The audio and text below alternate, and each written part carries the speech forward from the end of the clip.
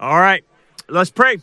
Father, thank you, Lord, for this opportunity to come together tonight to study your word and study spiritual warfare as things are ramping up in the battle that we're in. Help us to have insight. Help us to have wisdom and guidance from you through your scriptures. We pray in Jesus' name. Amen. Okay, we're dealing with Satan's work in relationship to the Gentile nations. We talked about, I think last week, the Satan's fall, how he causes the fall of nations. Deceives the nations, and then influences the nation. Did we get the influences the nations? Okay, so we got all that. Okay, so let's move to the next thing. Satan's work in relationship to Israel, which is a big deal. Okay, so we're looking at the different aspects of work against different facets of God's program. We saw the Gentiles, now we're going to move to the nation of Israel. Now, this program is very ancient. It goes all the way back, obviously. I mean, you can trace it to even Cain and Abel, and not so much to Israel, but this line that God is using, this remnant line that God continues to use all through time to where he gets to Abraham, and then obviously the 12 tribes come from his grandson. And then you have basically at that point the birth of Israel as a nation. It's small. It didn't get past like 70 people by the time Joseph takes them all down into Egypt and protects them. There's about 70 in that point. But from that time in Egypt to the time of the Exodus, they go from 70 people to 2 million or a little over 2 million. So it's a major explosion of growth. So really what we want to define as is... the start of Israel is the 12 tribes. That's considered Israel. But because of the Abrahamic covenant that runs through Abraham, Isaac, and Jacob, that makes Abraham, Isaac, and Jacob a part of the nation of Israel as well. But except in the situation with Abraham, Abraham is both Jew and Gentile. He's both. And that's hence why the covenant starts with him, because the Abrahamic covenant is a blessing not only to Israel, but it is a blessing to the Gentiles through the new covenant aspect of the Abrahamic covenant. So hence, the father of the covenant, Abraham, is both Jew and Gentile. Okay? And so that Semitic line starts there. So with that being said, Israel is not declared a nation until after the Exodus in the wilderness area, that God adopts them as a son. And so that's why it says, out of Egypt I called my son. It's a double reference to not only Israel, but also the Messiah being called out of Egypt. Okay, so here's what you have to understand. When we're dealing with Israel, this can go all the way back to like a Cain and Abel, because what we're dealing with is a line, a descendancy line that goes through humanity, which will ultimately produce the Messiah. Okay, but it doesn't end with the Messiah. It continues on through the nation of Israel as well. So then you start seeing the branch off of God having two sets of people. The Jews, obviously, they're in timeout right now, and then you have the line of the Gentiles that have been called out according to Acts 15. So you have two people of God. Do not believe that when someone says there's only one people of God, that is replacement theology. There are two peoples of God, just like Jacob had two wives. Okay? There's always two. There's the bride of the Messiah, the church, and then the wife of Yahweh, which is Israel. So it's both. And so one set of people of God are on hold right now. The other set, the Gentiles, are doing the work, but that time is ending as well. Okay, that being the case then, once Satan understood that in Genesis 3:15 that someone's coming from a woman, that he went on the hunt for, okay, that he went to destroy this. And the first inkling is the satanic or demonic influence over Cain killing Abel, okay? The thought perhaps satanically, and Eve had the same idea, is that she said that behold, I have conceived of God-man.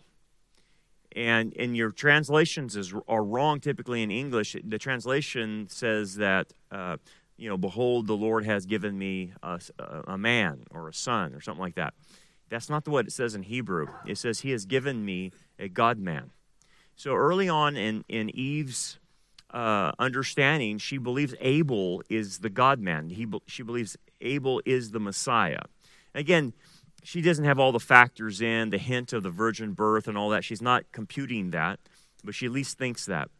Well, it's a good reckoning that's why Satan attacks Abel through Cain, because if she's thinking that, he possibly could, so if he is, I'm going to kill him. And then Cain did kill Abel. So there's a lot of satanic influence in that. Furthermore, the way your Hebrew says, when God is talking to Cain before he does the deed, he says, it'll say in your English that sin is crouching at your door, but you must master it. When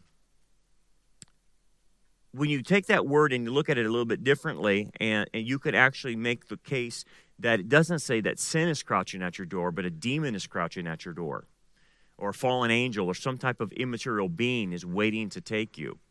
And so I would say fallen angel would be a better translation. But whatever the case, if I don't think Cain's anger is just simply from him. I think it's being used to kill a Messiah type of individual, or who they think it is. Okay, so you go past Cain and Abel. Now, understand, that's a theme, because in Genesis 3, you have the cursing and you have the promise. Within Genesis 4, right off the bat, Moses puts in the first murder, which is, I believe, a messianic type of murder inspired by Satan. So there's a lot of dynamics going on. So the first thing you see out of Genesis in the Bible is this antagonism between this line that God is using and Satan's hatred of it. Okay, so at that point, he doesn't know what to do. Humanity is increasing, and he can't figure out which one, perhaps, of these ladies that will birth the Messiah. So his plan then, you can see all the way through Genesis 6, is then to corrupt the DNA of humanity and make sure that the seed of the woman cannot come, because humanity's DNA will be corrupted. And that's what you have the problem in Genesis 6 of the explosion of hybrids and all kinds of weird creatures and things that like they made, which is now happening in our day and time. It's just that we're doing it now. So there was an attack on all humanity. So attack and destroy the DNA. So that was a strategy. It created a situation that brought on the flood. That's how bad things were. So you have that going on. Okay, so let's continue on in history. Then history continues to roll, and the second major issue then is the Tower of Babel. Okay, and the Tower of Babel is seeking to control all humanity, and in that process, set up Nimrod as the messianic figure, a false messianic figure, in order to squelch any idea that any Messiah figure from humanity will be controlled, because we'll control the government, we'll control the armies, we'll control everything, which is very similar to what the Antichrist will do in the end. He will try to prevent the return of the Messiah with his armies. That's why the Battle of Armageddon, they actually turn their weapons upon Jesus to prevent him taking control. So with the Tower of Babel, yeah, it's a prefigure, obviously, of the one world government. Nimrod's an Antichrist. But one of the other things is to suppress any humanity, any person coming out of humanity, from rising up and being the Messiah. Okay, that's again projecting into the future of what Antichrist will do to prevent the Messiah from returning. And Satan believes they actually can do it. They actually can believe. They believe that they can prevent the return of the Messiah, not in this case of suppression, but killing every Jew so that they can't call upon him, because he knows that's the precursor for the second coming. So, anyway, you go through the Tower of Babel, and the suppression starts happening. And then, obviously, God confuses the languages and divides up the nations into 70 nations. According to Deuteronomy 32, each nation will be under a prince, and that prince is a fallen angel. Your Bible will say that the nations were divided up in Deuteronomy 32 according to Israel, and Israel didn't exist, so it's a mistranslation. Israel didn't exist at that point in the table of nations. These nations went so berserko, God gave them over to what they want, and therefore gave them over to fallen angels who would run their nations, and that's why, in fact, all 70 worshipped false gods. So then, what God's going to do then is, they're all corrupt, so he has to start a new nation, a brand new nation. He starts it with one guy, Abraham. And that's why the call of Abraham happens, is because God's going to create a new nation, and that nation will follow him, because the other nations have went towards obeying and following and worshiping fallen angels at that point. And so, once Abraham is identified, now Satan knows that there is where the line is. And so there will be attacks upon that line to destroy them constantly, okay? And so it starts with Abraham, and there's famines that hit the land, and all kinds of weird stuff start happening around Abraham, okay? And all of it's there to destroy him. Then with even Isaac, then with Jacob. Jacob's family is again in a famine, almost about to be destroyed. And it's not, if it wasn't for Joseph, they wouldn't have survived. So Joseph's whole dynamic saves this line, okay? So Satan knows this is the line. He knows, he targets it. And so at that point, then, we reach the Exodus.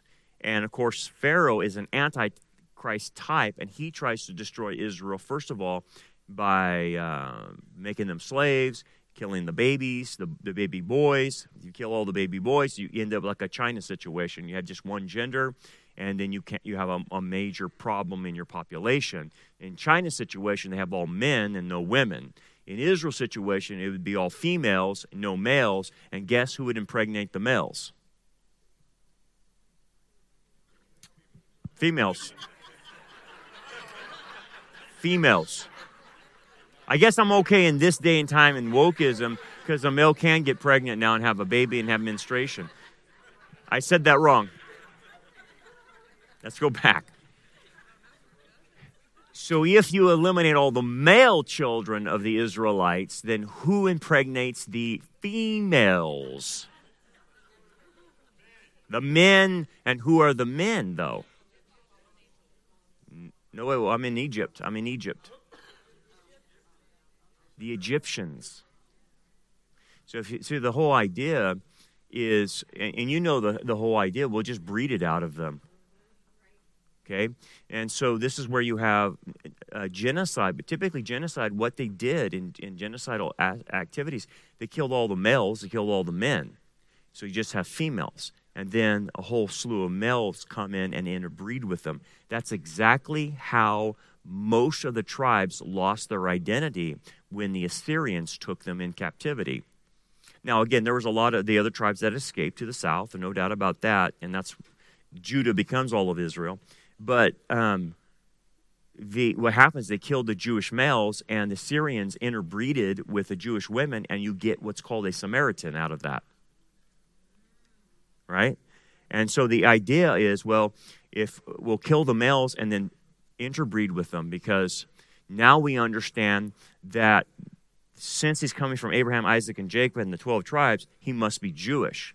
So if I intermix into the Jewishness a Gentile, it'll throw the whole plan out of whack. He's got to be 100% Jewish. And so even in the Exodus, the idea was kill the baby boys. And why didn't they kill the girls? You ever think about that? He's not killing the girls because they want to interbreed with them. What happened in Genesis 6? It was a sons, Banaha Elohim, coming on women, daughters of men, right? It's a one-way exchange. The men are not involved. The fallen angels are involved. You go into Egypt, kill the males, and let the women be vulnerable to attack. And then that happens, obviously, later on in Israel's history with the Assyrians. This is one of the reasons why even as I continue this line, okay? Just continue this line. So now, the culprit, obviously, that's going to be the antagonist towards Satan is Israel. And that's why he's going to aim at her to destroy her. Balaam tries to destroy her. He gets them cursed, but he can't curse them. And it continues on down the line. And so when you're studying Israel, why they're having so many problems is not only because of the things they're doing, but because of the satanic attack against them. So in that case, it's to wipe Israel out. So Satan gets them to sin. You have the Assyrian invasion, then you have the Babylonian invasion, okay? Now, the Babylonian invasion just did not include just Judah and Benjamin. Like I said, the remnant that saw the Assyrian invasion from the other tribes filtered down into Judah. And so when the Babylonians came in, yes, they took Judah and Benjamin, but they took all the remnant of the tribes that escaped from the north from Assyria. So at that point, you're dealing with all of Israel. So when those people were interbred in the Israel lost that population, and they are Samaritans, never to be back into the fold of Israel again. But like I said, God protected them, and some of the remnant came down and stayed in Judah. Now that remnant went into Babylon, which we're discussing here in Daniel. Okay, but follow my theme though. Follow the whole attack.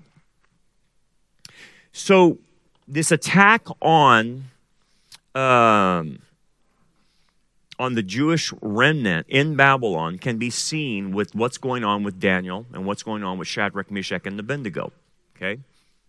Now, there's no doubt God is working in those boys' lives, right? And like I told you how important they are the key for Israel to survive in the Babylonian exile and the key for Israel to look at in the tribulation period. But what happens to those boys when they first get to Babylon? And this is interesting, because most people see it from a Babylonian standpoint, but I want you to see it from a satanic standpoint. All four are castrated. Okay? Now, most people see that from a Babylonian standpoint. Okay, yeah, you're in high officials. They don't want them messing with the harem, so they castrate them so they can just focus and not worry about anything else. But satanically, Satan's taking aim at Daniel and Shadrach and Abednego so they can't ever breed. Because in Satan's mind, God's going to use people like Daniel in the line of the Messiah to produce him one day. So he's going to go after those types of individuals. So in the Babylonian exile, that's why Daniel, satanically, and Shadrach, Meshach, and Abednego are attacked by castration. Because you're watching the line. The line is being attacked, right? Whether you attack the females and breed it out of them, or you attack the males and castrate them. Okay? So again, this is where the attack goes on. So you move in then to the post-exilic era. They're still having problems with the squatters in the land, and that takes you all the way into the Gospels. Okay, but what happens at that point is, so if Satan can't physically destroy them at this point, he tries another tactic. And the tactic is, and he's always done this, he's either attacking from the outside or he attacks from within. He goes within. And he takes a fear that they have and exacerbates it. And here's the fear that comes after the Babylonian exile. The Babylonian exile created in the Jews that we must never get into this situation again.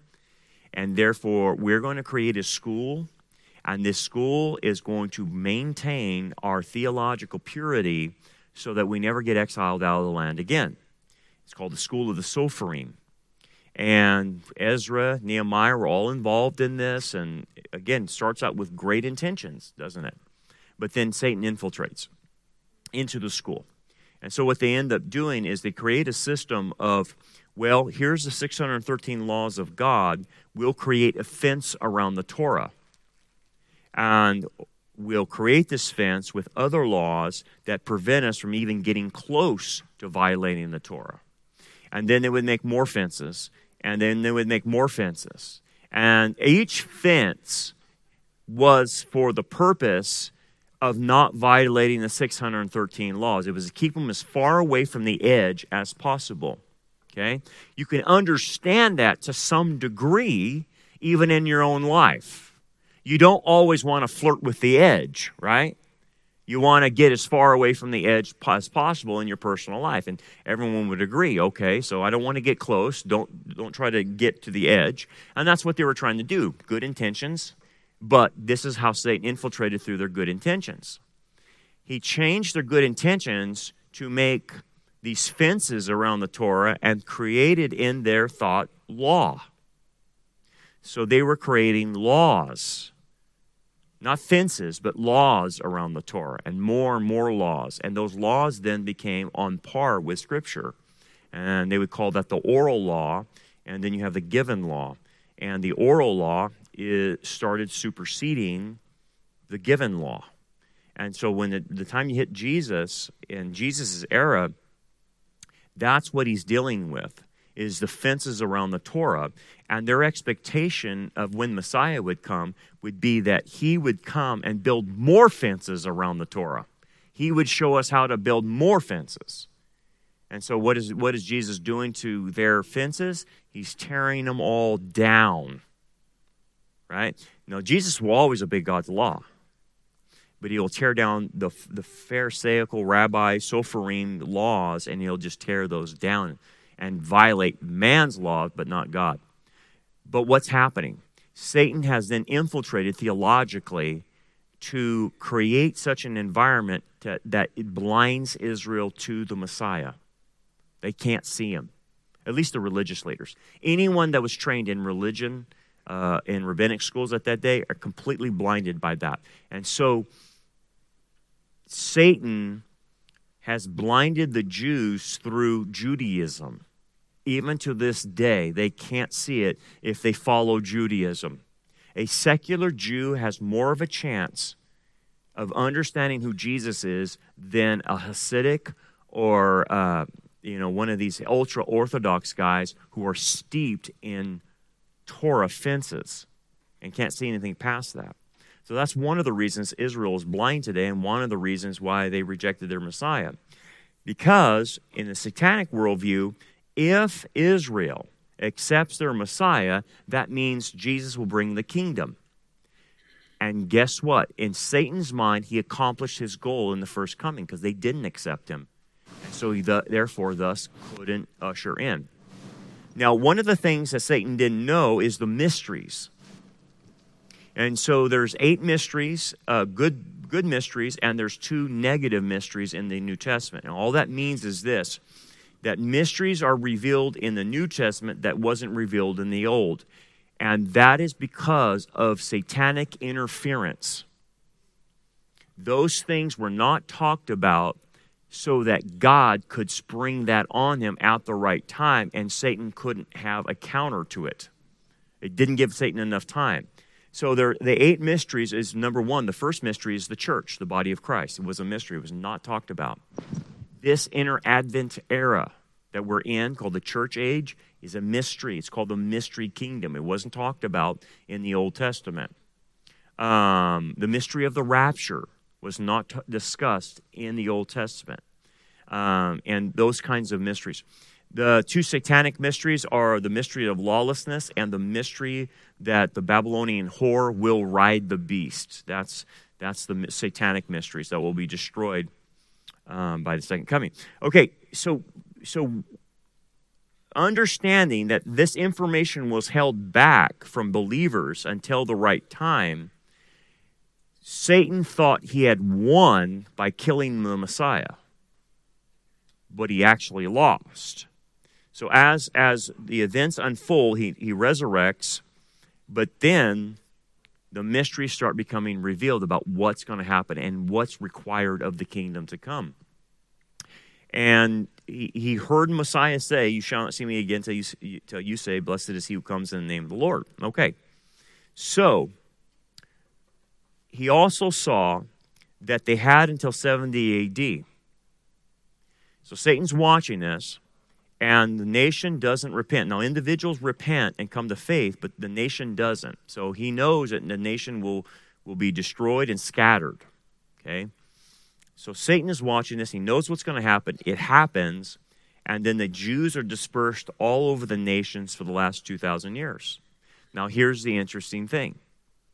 Because of that dispersion, Satan then goes on the warpath on where the Jews are located in every place in the world, and persecution happens to them no matter where they're at in the world.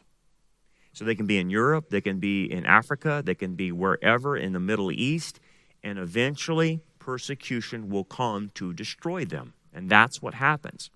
And so here's what I want you to understand for us.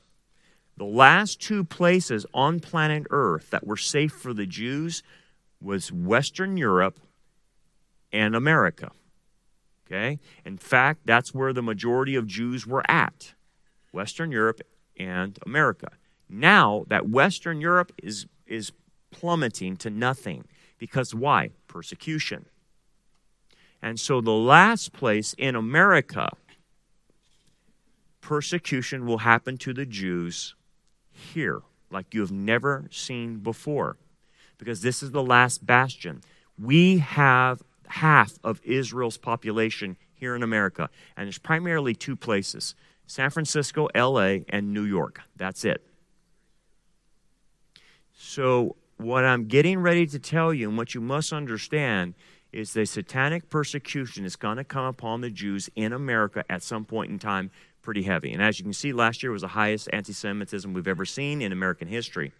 Okay, so what that means is this, that, yeah, Israel's back in the land, and these Jews here in America eventually will go back to Israel. That's the prediction.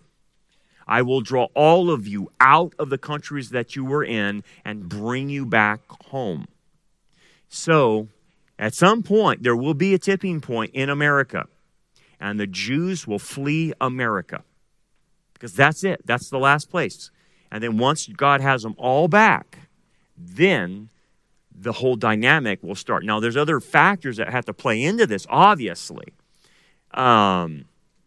With Gog of Magog and all these other New World Order, digital currency, all that stuff's still going on at the same time. But at the same time, Israel will be persecuted in America to get her to move back home. Because the prophecies say that she must be back in the land, all of her people, to prepare them for the judgment to come during the tribulation period. And then eventually to receive Messiah as the Lord and Savior. But they will be in the land. They have to be in the land. And I know it's hard to believe, and that's hard to conceive how that would happen. But look at what you've seen so far. On other topics, did you think you'd see a digital currency? They're putting it out. I'm going to show you the machines now in the next hour. You didn't think you'd see that, but look what happened. You didn't think you'd see a new world order, and look what they're getting ready to. So here's another dynamic. You're going to see extreme persecution. We got a mic up here coming our way. Yeah, go ahead. Where am I at? Hello. Hey, hi. God bless you. When you said what you said about Israel, they couldn't see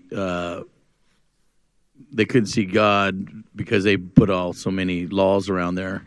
On the Torah. And in 2 Corinthians chapter 4, verse 4, it says, "In whom the God of this world hath blinded the minds of them which believe not, lest the light of the glorious gospel of Christ, who is the image of God, should shine unto them." it the way I see that is like maybe they made those laws like God's. They can't, instead of and then I know, of course, they're talking about the Judeo-Christian era, and like Romans thought they were gods, and there were so many Middle Eastern influences and stuff, Eastern mysticism and different things in that era. But the Jewish folks, like you just said, they couldn't see Jesus as the Messiah because of their laws and stuff. So that was like the small g, the gods of this world. And I mean, yeah, and in many ways, they had a different God at that point. A God that you could work your way to heaven, a God that gave you salvation based on your heritage. See, in the Jewish mindset, what they were taught, that Gentiles are unsavable unless they proselytize, which becomes a Jew, and then Jews by birth are automatically saved. And so their tradition held this, that Abraham sits at the gates of Hades, and then if any Jew accidentally goes in there, Abraham's at the gates of Hades to rescue them and will pull them out of the fire. Okay? Because they believe that heritage saved them, and then also keeping the law saved them. Well, if that's not the God of the Bible, that's a God that they created from the fences around the Torah. So you're totally on target, Jay. It's a different God. It wasn't the real Yahweh. You know what I mean? Just like people don't worship the real Jesus. Go ahead, Michael. Yeah, I was going to ask, in regards to the prophecy about the Jews moving back to the land, would you say that would be more or less in reference to those who are practicing Judaism, or would it be necessarily whether they're practicing or not? Secular, yeah, because a lot of the... Yeah, that's a good question, but here's how the prophecies roll out. They don't distinguish between secular or sacred. They just said, I'm bringing all my people biologically back. Now, as an example, let's go in history and use what happened in history. The pogroms in Russia. Sacred or secular left, didn't they? How about Hitler? If they could get out, right? Sacred and secular got out. How about Europe? They're leaving Europe because of Islam. Okay? Islam has infiltrated, and there's been a great population shift in Europe where Islam dominates everything. Well, they're leaving it, secular or sacred, because of Islam.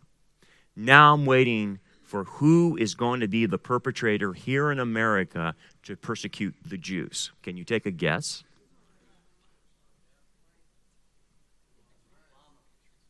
Obama.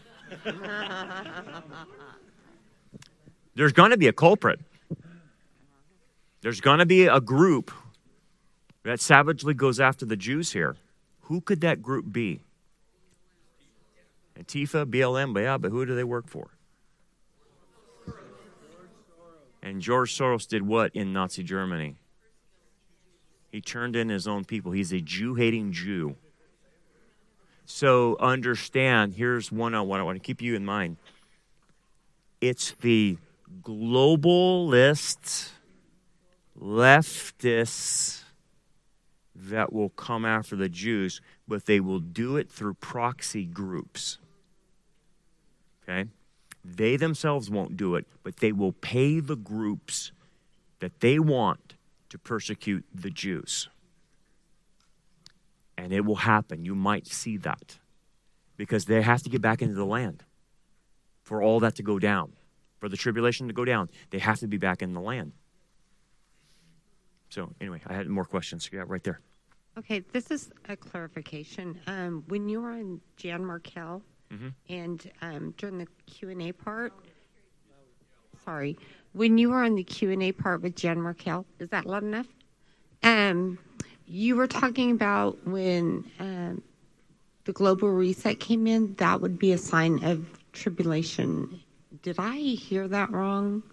That it's a sign of tribulation? That was when tribulation would start. When? The global reset started. No. I would say it's a birth pain. So it's a birth pain. Because when I read Mom, he was saying that was like a birth pain. That was like a fifth birth pain or something, but I didn't know if I confused the two. No, yeah. That doesn't start the tribulation. it's a birth pain. And so Rosemary's Baby is going to be born in the tribulation, if you want to call it.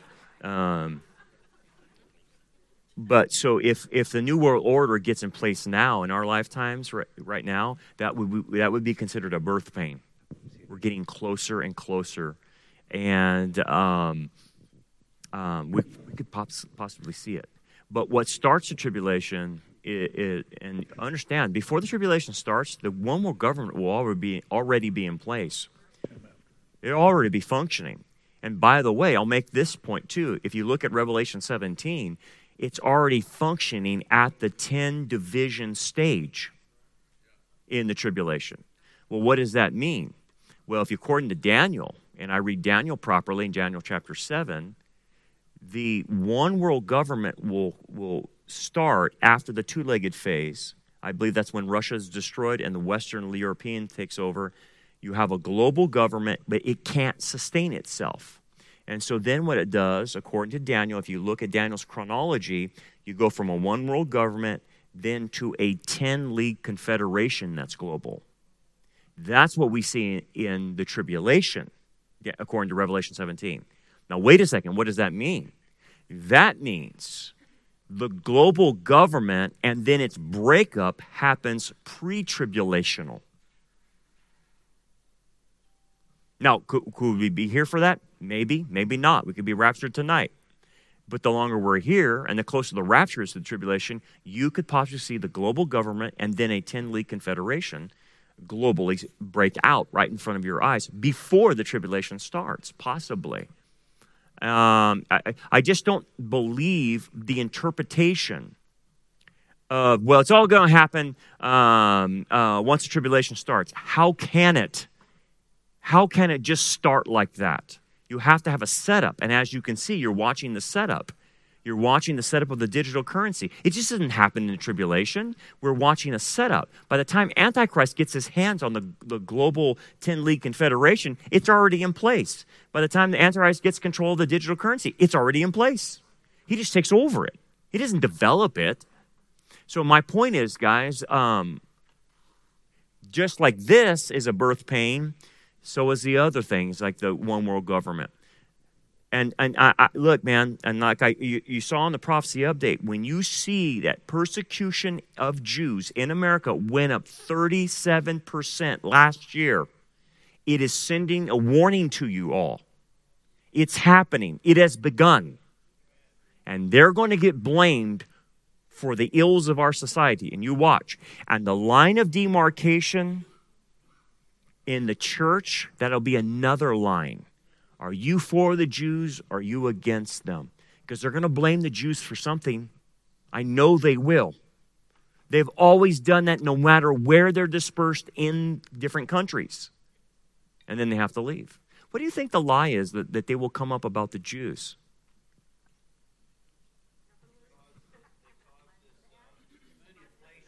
They caused this inflation, not Biden. They're behind they're in the star chambers making all the deals. Look, George Soros is a Jew. That means all of them are bad. Apparently, I mean they'll think like that, right, or something like that. What could they use?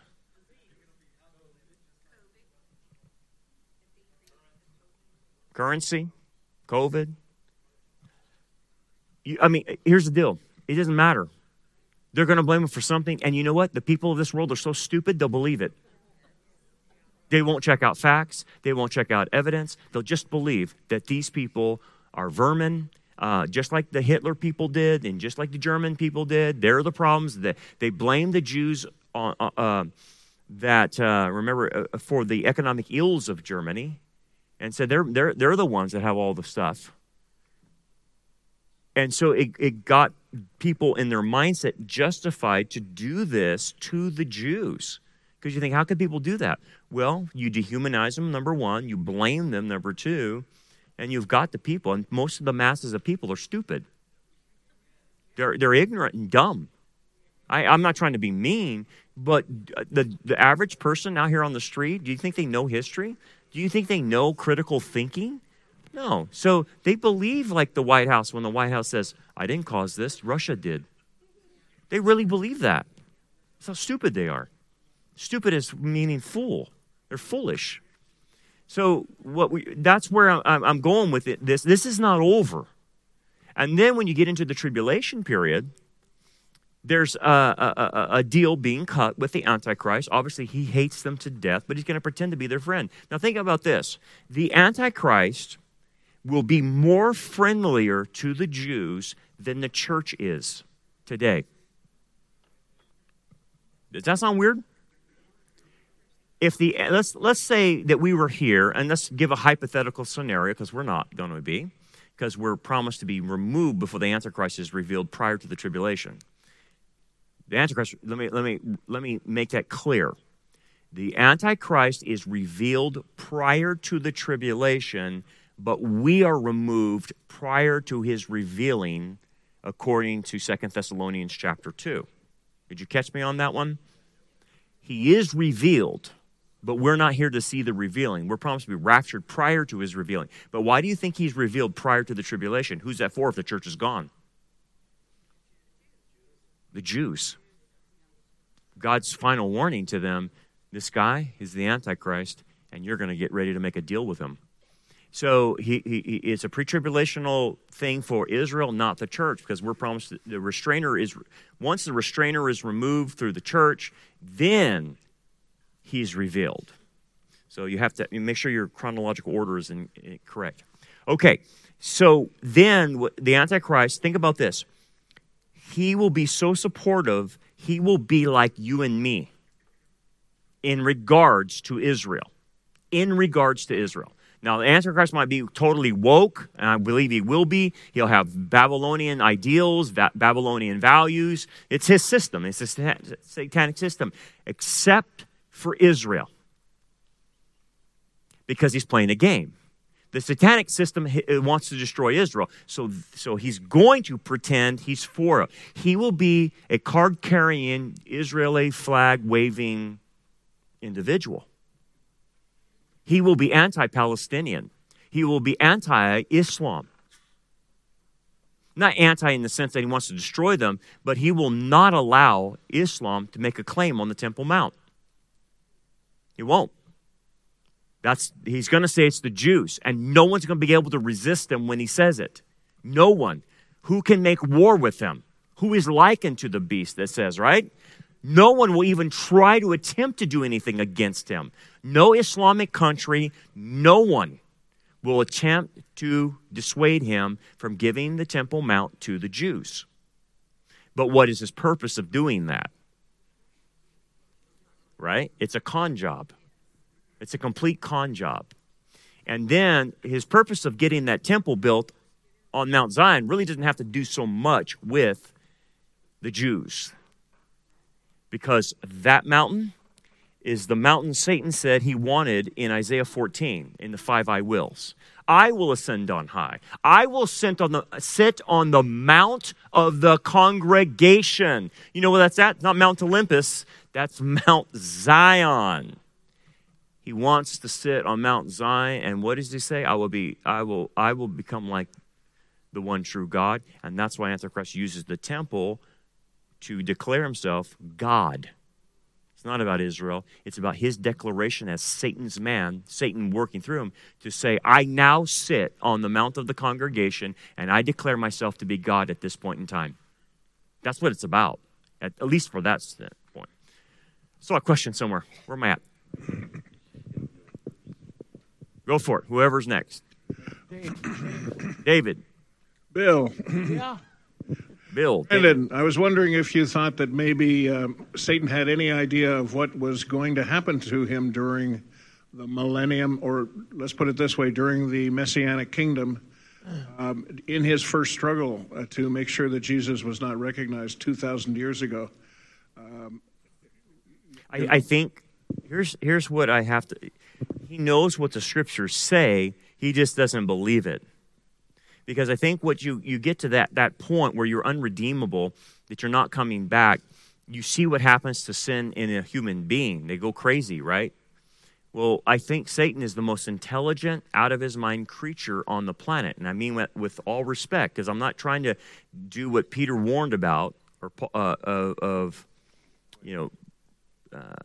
talking bad about angels and fallen angels and demons. You're not to do that, right? But sin has made him think insane thought that he can stop this, that he can prevent this. And yeah, he hears the warnings that he's going to be thrown in the lake of fire and he's going to be sentenced to the pit, the buso, for 1,000 years. He doesn't believe really he's going to be able to go there. Otherwise, why would he fight? He really believes he's going to win. And that's what you see on human levels, where people are so crazy in their thoughts. Like the whole world is collapsing around them and they say everything's fine. It's like, I keep remembering Saddam Hussein. You remember that? And then you had, something Sam? The reporter in not Son of Sam. Oh, sorry, it's not Sam. The reporter got the name Baghdad Bob. Baghdad Bob. Because he was sitting there and he says, we have the Americans on the run. We are winning the war. And behind them, Americans were pulling down statues of Saddam Hussein and just blowing up the entire place. It's like, what an idiot. You don't even realize the reality behind you. And so that's what happens to people. They get like Baghdad Bob and they are oblivious. So I think to your point, I think that's where Satan is. And to be respectful, he's the most intelligent creature on the planet. But because of sin we know makes someone crazy. Because there's no, when you really boil everything down about sin, you're going to reach a point to where it doesn't make sense. And that's the insanity of sin. Whether that's in a human or whether that's in a fallen angel, sin makes you crazy. And that's just how it rolls. And I think that's why he thinks he's still going to win. Where am I at, Brett? Bill? Pastor, I have to back up a little bit with what you said about taking down the fences the Jews were... The Torah, yeah. Concerning the Torah, and Jesus confronted them, as you've rightly said, many times, probably on a daily basis. He was confronting them. But a scripture that stands out to me as you were talking was Jesus said to them, your traditions have made the word of God of none effect. There you go. Right? Bill, you're right on target. When he said your traditions, he's referring to the school of the Sopharim and the fences around the Torah. That's what he's referring to, because it came through oral tradition, the fences around the Torah. But the fences around the Torah are well known from rabbinic people today, that they just kept building more and more fences around that. So, think about this, the Sabbath. I mean, that was a major deal in the Gospels, and he's debating with them several occasions on the Sabbath, right? And he will heal on the Sabbath. He'll do all kinds of things on the Sabbath to show them your traditions, your fences around the Torah that were well-intentioned, but to prevent you from violating the Sabbath. Because why was the Sabbath a big deal? Because the amount of time that they were in exile, 70 years, is the same amount of years that Israel didn't regard the Sabbath year in 490 years. That's where the numbers came from. So, for instance, Israel every 7 years is supposed to have a Sabbath rest of the land. Not supposed to grow anything, not supposed to do anything, just leave the land as it is. And they violated that for 490 years. Hence, God says, every Sabbath seventh year you didn't take, I'm going to add that to your penalty, which calculates into 70 years. Okay? So once you start realizing that and understanding that how important, they realize that, oh my goodness, that's why we're 70 years. We never want to do that. And it's because of the Sabbath. So the Sabbath became an idol in their lives. But because of the fences around it, that's where, like today, if you go to Israel, it's ridiculous, the Sabbath laws. They can't push an elevator button. They can't turn on a light. That's not what God said. It simply means this: stop working, stop physical labor. That's it. That's it. That's all he said, right? He didn't say you can't turn on a light. He didn't say you can't watch a movie. He didn't say any of that. And so the Torah law, the fences around the Torah on the Sabbath are basically this. You have to sit there like this the whole day. And you can only walk like 100 feet or whatever it might be. It's ridiculous. It's like to and from the bathroom. That's it. I don't think that's what he meant. But why? It's ridiculous because it's fences around the Torah, which tried to prevent them from ever violating the Sabbath again. So that's why there's so much Sabbath controversy in the Gospels, and why it's such a big deal is because of that 70 years. That's what they're trying to prevent. Okay, I have more questions. Where am I at? Richard. I got a question from the internet, and it's from Jesus is King. The question is, since the Jews have to go home prior to the tribulation starting, and Babylon has to rebuild, do you think there is a few years left in gap between the rapture and the tribulation starting? Yeah, good question. I believe there is going to be a gap because of allowing that time. Now, what do I mean by a gap? We're going to see some stuff. There's no doubt.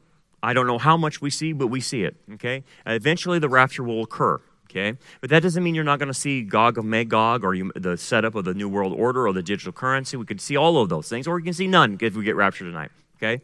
So I have to qualify what I say.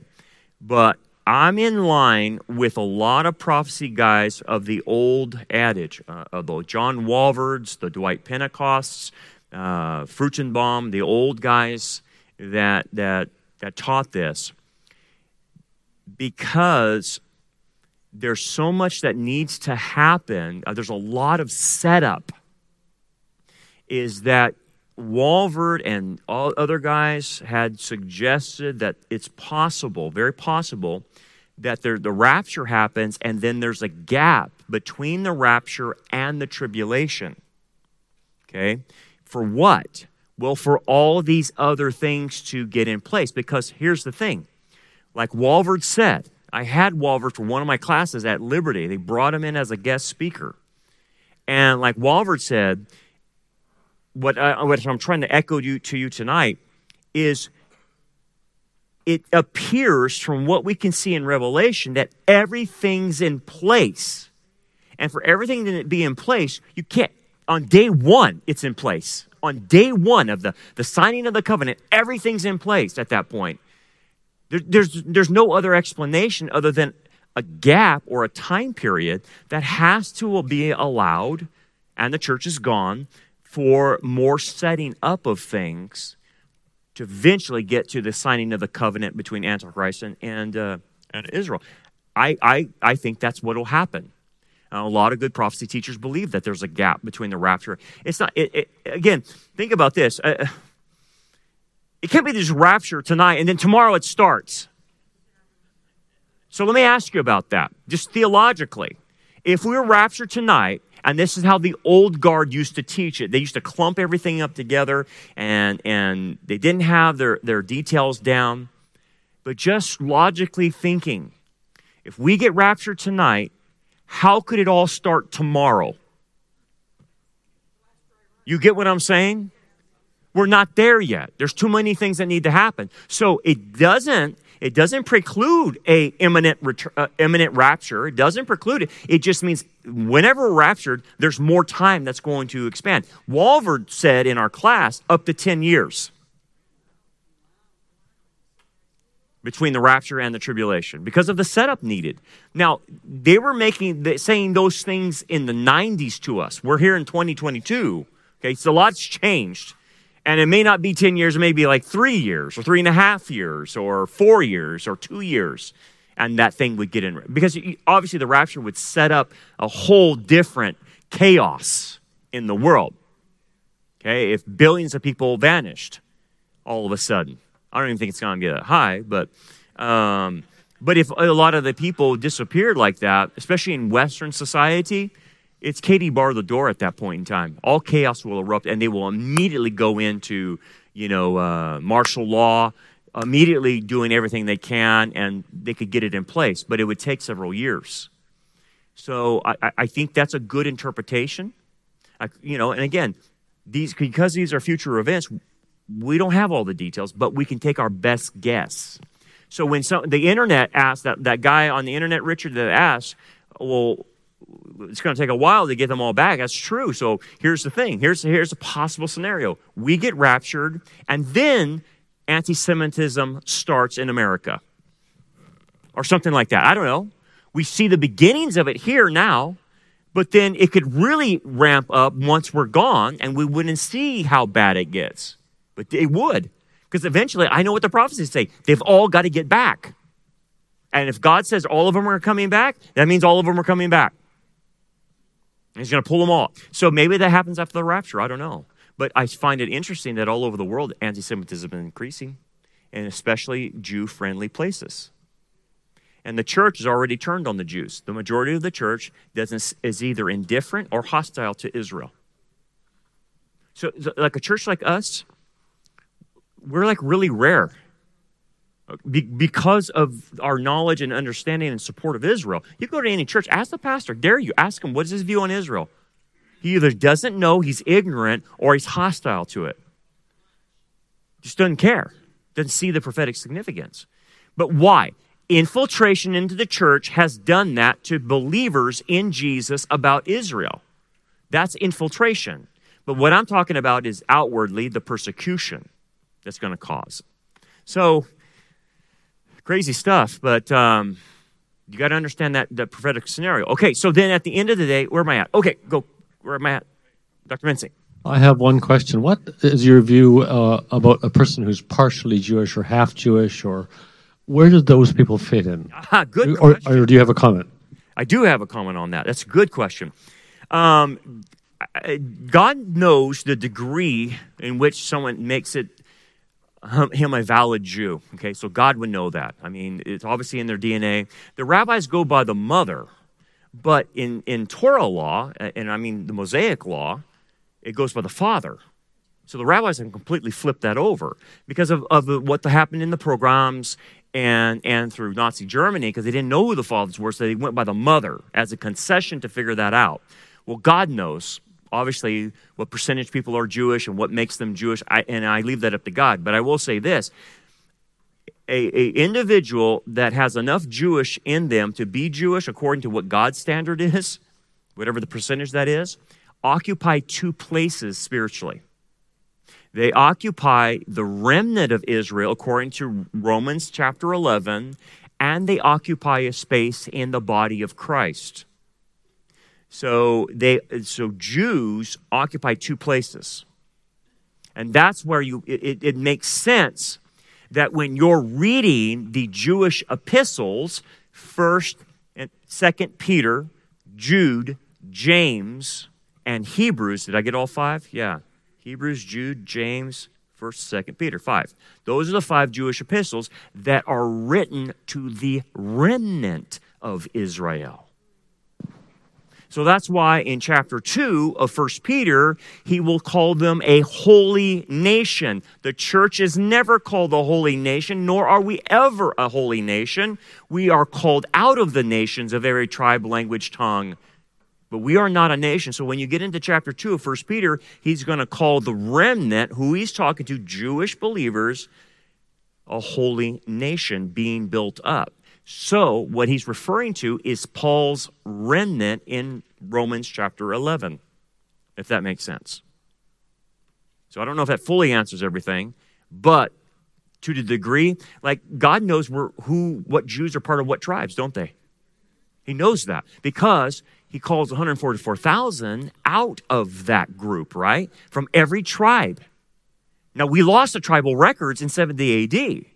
The only people we really know now because of DNA research is the Levitical priesthood, which is getting prepared right now in Israel to serve at the temple. And how are they doing it? Through DNA. And remember I told you, what is the common marker they found in all these people with the last name Cohen, Levi, Levitz? Common denominator in all their DNA they found in Israel is they have one ancestor that goes back to about 1400 BC. Guess who that ancestor is? Aaron. They all have the same ancestor in their gene. It goes back to 1400 BC. Why that number? Why that name? Why that year? That's in the Exodus. In that period of time. Isn't that amazing? So they're trying. We know the Levitical priesthood, but God knows the other tribes, and so God knows how to sort that out. But if a Jew is saved now, he's both the remnant of Israel. And what did Paul say? There's a remnant according to choosing. There's always a remnant in the church that has survived of believing Jews in the Messiah. Always. The church will never not have a Jewish remnant. But that Jewish remnant is the other side of the body of Christ as well. Both Jew and Gentile, right? So you gotta, but that was a mystery. The body of Christ of being represented by Jews and Gentiles is a mystery. The remnant of Israel has always been predicted. Always. And that's why he has to tell the believers in Rome that, hey, you're getting this a little fouled up. You're not understanding. There's always going to be a remnant, always, of believers in the Messiah. So then what happens? We go to the tribulation. Antichrist declares himself God after he's resurrected, and then goes after chapter 12 of persecuting the Jews to wipe every Jew off the face of the planet. And here's his last gasp. Because if he can't get this accomplished, he can't prevent the second coming. See, they play by rules in the spiritual realm. And what Satan is trying to do is use God's word against him. How so? He said, Messiah said, you shall not see me again until you say, blessed is he who comes in the name of the Lord. Hosanna, right? So if he can wipe every Jew on the planet out, there's no one to call on him. And hence, God can't fulfill a promise. And hence, he can take that before God and said, you're a liar. You declare me a liar. I declare you a liar because you made a promise and you didn't keep it. You said you would preserve Israel and I wiped them out and you didn't. And then you said your son would come. When they called him, there's no one to call on him. You're a liar. You see what Satan's trying to accomplish through all this? And why does he want to do that to God? So he can get off on a technicality. But that's how the game's being played. And he knows he cannot allow any Jew to survive because Jesus will then set up his kingdom. And he understands that completely. And he understands that that's not what he wants, obviously. He wants his own man on there. So the tribulation really is a counterfeit of the kingdom. Just using Antichrist as the Son of God and the false prophet as the Holy Spirit and Satan as the Father. And so if he controls the globe, what is that called? It's a messianic analogy. I control the whole globe. Christ's kingdom will control the entire globe, won't it? Same thing. Christ will control the buying and selling in the kingdom, by the way, according to Isaiah. Christ will be in charge of the economics of the messianic kingdom. But he'll be righteous, holy, and just. Right? Everything will go great. But see, notice how the Antichrist wants to control the buying and selling. It's a counterfeit to the messianic kingdom. Everything's a counterfeit at that point. Okay, any more questions so far? Go back. Gabriel, where am I? Or somebody up here. Where am I at? Okay. These guys with the mics got to run to you. Waiting for it. Okay. So I don't mean to beat a dead horse, but a couple of weeks ago I asked you a question, right? That what? A couple of weeks ago I asked you a question, and I need to have a better understanding. And so I'm going to try to clarify a little bit better tonight what my question is. Okay. And so we know that the false prophet, I believe, he pays the path for the Antichrist. Is that correct? The Bible tells us that he pays the path for him, correct? Yeah. Okay. And so then we also know that he's given the power to call down lightning from the sky, correct? Fire, right? Yes. With those things being said, and knowing that when Israel is surrounded by her enemies, that God calls down fire from the sky to protect her, kills all her enemies, correct? In the future or in the past? In the future. Does she? You're talking about Gog of Magog? I'm talking about Gog and Magog. I'm talking about a war that happens that God protects Israel from her enemies by calling lightning down from the sky. Okay, gotcha. Yeah. And so with that being said, and knowing that the Bible talks of a great deception, which some people will say it's demons masquerading themselves as aliens. Some people say, hey, the great deception is the Antichrist. I mean, the great deception could be many things all put together as one thing, correct? That could happen. Absolutely. Okay. Multiple. Right. And so Israel falls for the Antichrist because, like you're saying, they believe that he's a friend to them. Right. He's their best buddy. Yes, and he's going to protect them. Yes. And so, once again, using your word, counterfeit, how do we know that there's not a counterfeit Gog and Magog war in which the false prophet calls down fire from the sky, destroying their enemies, and they become part of that deception, believing that this is their Messiah? Is that possible? No, I get the lying signs and wonders. I think the conflation with Gog of Magog is another ballgame. Okay, so you're right in one sense. The false prophet is doing miracles like unto Elijah. Being able to call down fire from heaven, that's Elijah. But Elijah's on the earth already. The return of Elijah, according to the Italian prophet Malachi, he comes prior to the tribulation as well. Right? And so Elijah's on the ground. Well, if Elijah's on the ground, you have, what's that? Possibly. He could possibly be one of them, possibly, or may not be.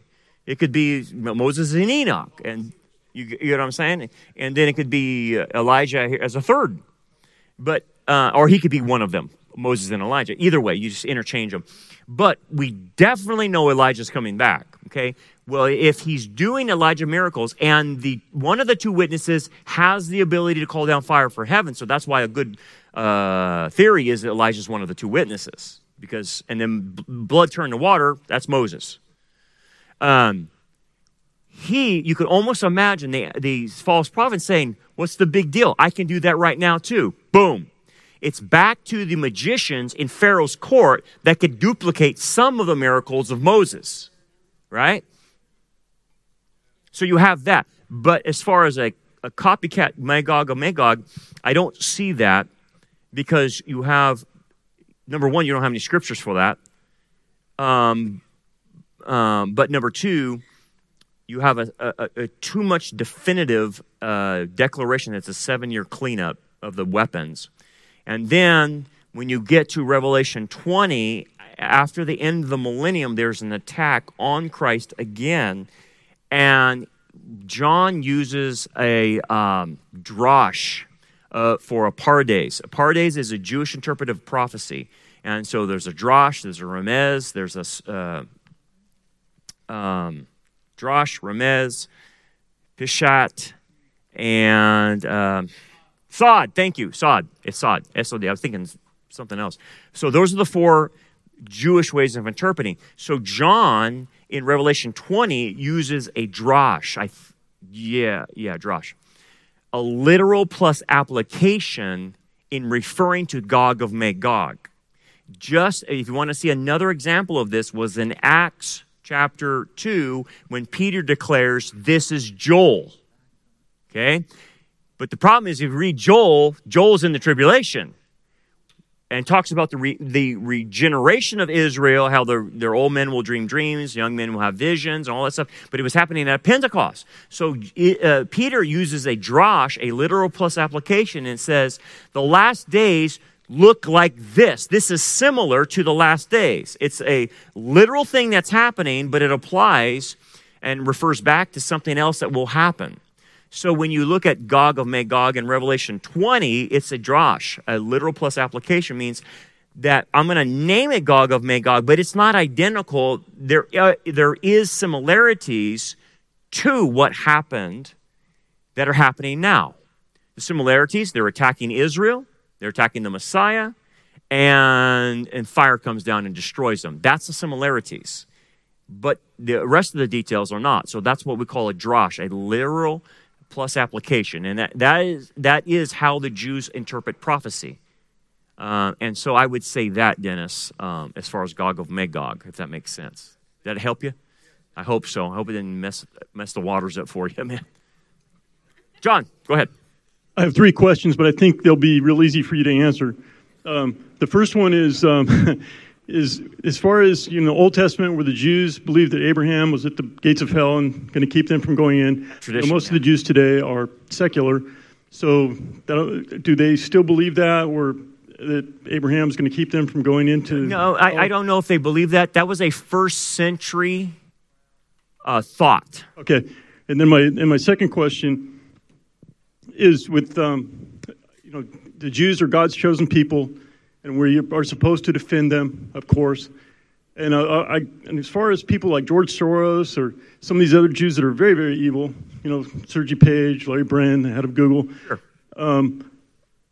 Tell me if this is the best way to explain this to people, that you have to, even though the Jews are God's chosen people and we're supposed to protect them as best we can, you have to judge the Jews based on their merits just like anybody else. Some of the Jews are very evil, like George Soros. He's killing his own people. I mean, is that a good way to explain that to people? Yeah, and I would explain it the same way in Gentiles, too. There's good Gentiles and there's bad Gentiles. Exactly. You've got to evaluate everybody, regardless of skin color, regardless of gender, on their merits. Yeah, their merits, their morals, their values. Yes. Exactly. And then the third question is quite easy, too.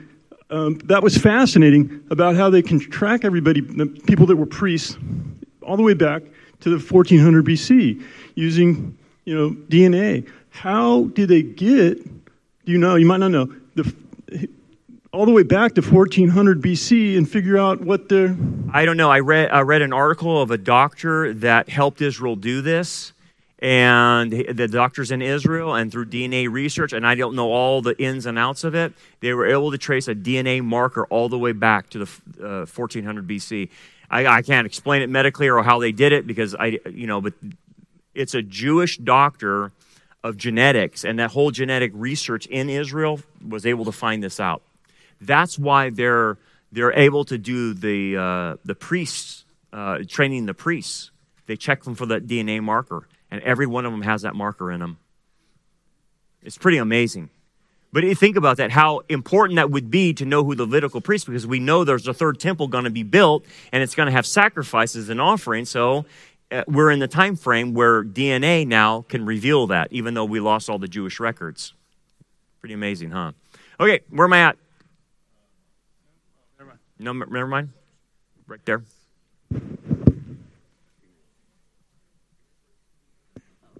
Yes, sir. Hey, Pastor.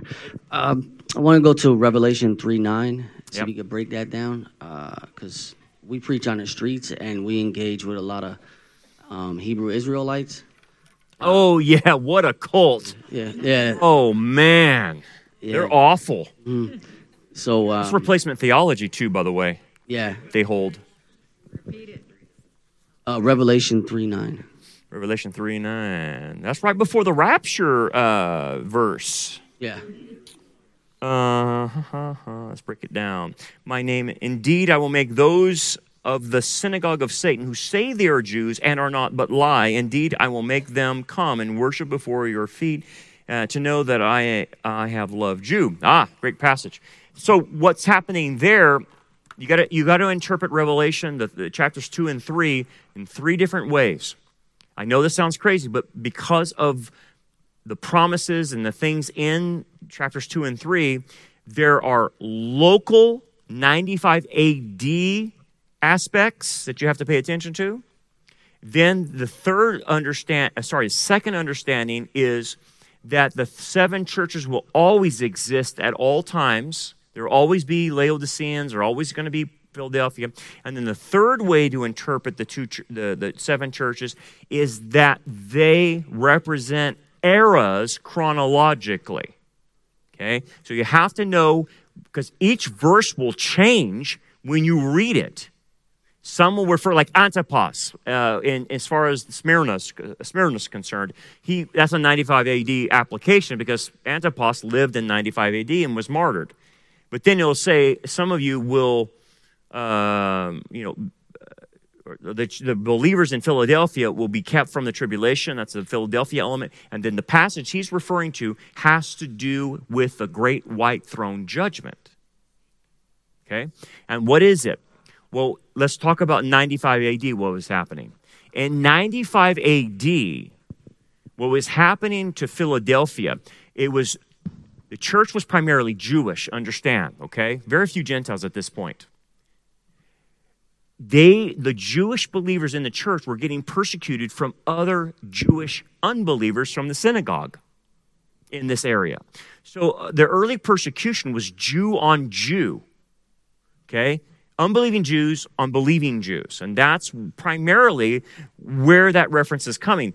They are a synagogue of Satan is what that references to, that these unbelieving Jews who are persecuting other Jews are nothing but a synagogue of Satan, and who say they are Jews and are not. Now, Paul explained what that means in Romans chapter 9. Not all of Israel is Israel. Remember, he said that phrase in Romans 9, not all of Israel is Israel. And that's where John's going with it. Messiah is going with it and saying, look, the remnant of Israel is the spiritual Jews. And that's what's being referenced here. Okay. Now let's move back to a different interpretation because he goes further than 95 AD. He says, where's my glasses at? Good night, nurse. Thought I could see it. So here's the promise, though, but the promise goes beyond 95 AD. The promise goes to every believer. And the promise goes, indeed, I will make them come and worship before your feet to know that I have loved you. Now, what's that about? Well, that's a promise to the universal church, that all believers. And so, therefore, I can interpret that passage in 95 AD, but then I have to stand back and say, wait a second, I need to interpret that passage in a more general sense. And what is the general sense? It's this. Instead of understanding, the Jews are God's chosen people, right? And that became the moniker because that's what God said about them. But then God says, no, it's the remnant of Israel that is my people, the Ami. It's the remnant. And that's why Paul says not all Israel is Israel. Okay, so when you go past that time, what starts happening is you start having forms of replacement theology. Replacement theology is people, Gentiles, who think they're the new Israel. Okay? And then the Catholic Church believes that. The Seventh-day Adventists believe that. The Jehovah's Witnesses believe they're the new Israel. The Mormons believe they're the new Israel. And every cult believes they're the new Israel. Every one of them. They will have what we call supersessionism, and basically that's replacement theology. So then, when the Jehovah's Witnesses say they're the new Israel, and they're the 144,000, yada, yada, they are who that passage is talking about. Because at one point, they're lost. They're a cult. They don't believe in the real Jesus. At one point, at the Great White Throne Judgment, and notice I'm referencing the Great White Throne Judgment, because who goes there? Unbelievers. This is not at the Bema seat. Okay, this is at the Great White Throne. And they will be kneeling in front of him. All the cults, Jehovah's Witnesses, Mormons, Catholics that didn't get saved because they believed in all this junk, and said that you and I were not the people of God, who persecuted us and called us a cult, called us unbelievers, called that we didn't really believe in the one true God. All of the Mormons, the Catholics, and all that stuff. Catholics have us under a curse. You understand that, right? That we're cursed to hell for believing in justification by faith alone. One day at the Great White Throne Judgment, all those people that said that about you and I will be on their knees in front of Messiah, and he's going to force it out of their mouth that he is Lord and he's the one true, and that we were right. That we were the ones right. We weren't the ones that were cults. They were. And so this promise then goes universally to all believers who have ever been persecuted by other religions who called themselves the people of God. Now, what other religion calls themselves the people of God? Islam calls themselves the people of God. It's talking about all false religions at that point that persecute true Bible-believing Christians. And by the way, what's the number one religion that persecutes true Bible-believing Christians? Islam. At 80-something%, 85% I think it is, the last time I looked. 85% of persecution happening in this world comes from Islamic. So one day, the Islamics will be on their knee in front of Jesus before they're thrown into hell, And they will admit, we were the people of God. Now remember, God has two peoples, the Jews and then the Gentiles. Save Jews, save Gentiles. And they will do that to the Jews that are there, that are believing Jews, and they will do it to the Gentiles. And they will have to confess that we were right and they're wrong.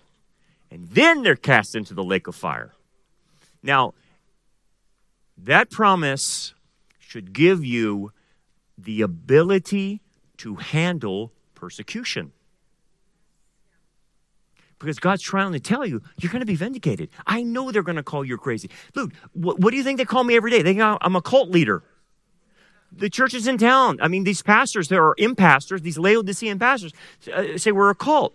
How dare they say that? One day, even at the Bema seat, if they're believers, they're going to have to do the same thing at the Bema seat. They're going to say, you call that guy a cult, man. He was the only guy doing the thing, doing the right thing. You were sitting there having an iced tea, lazy, burying your talent. What are you doing? And you called him a cult? We're going to set this right, boys. And that's a great passage for vindication. So when those Hebrew, are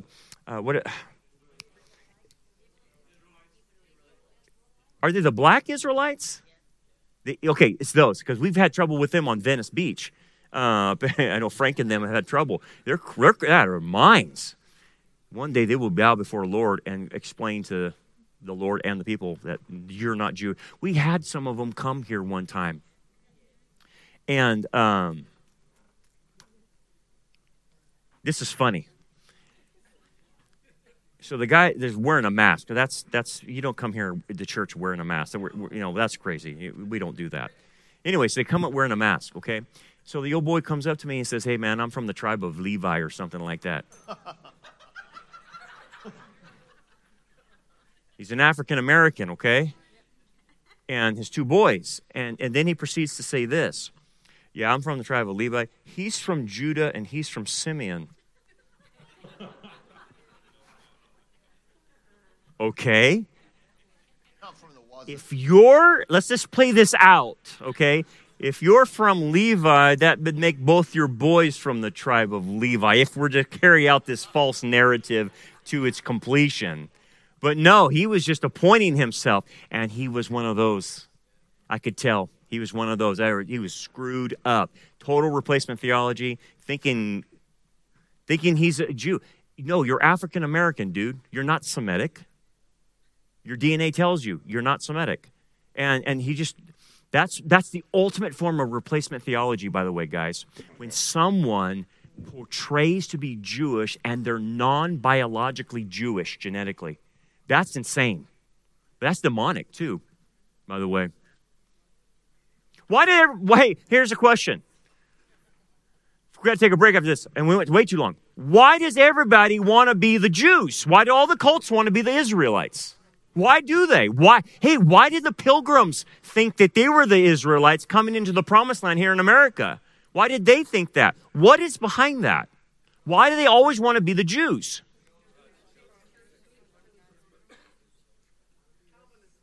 Calvinism, okay. It's because it's what the Jews represent. The Jews represent the people of God. But it's more than that. The Jews represent the judgment of God on the Gentile nations.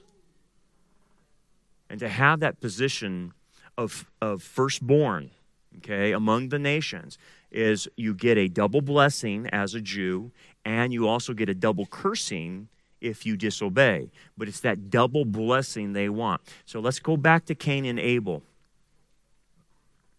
If you understand Cain and Abel, you will understand how the Gentiles, pictured in Cain, want to do to Abel, who pictures Israel.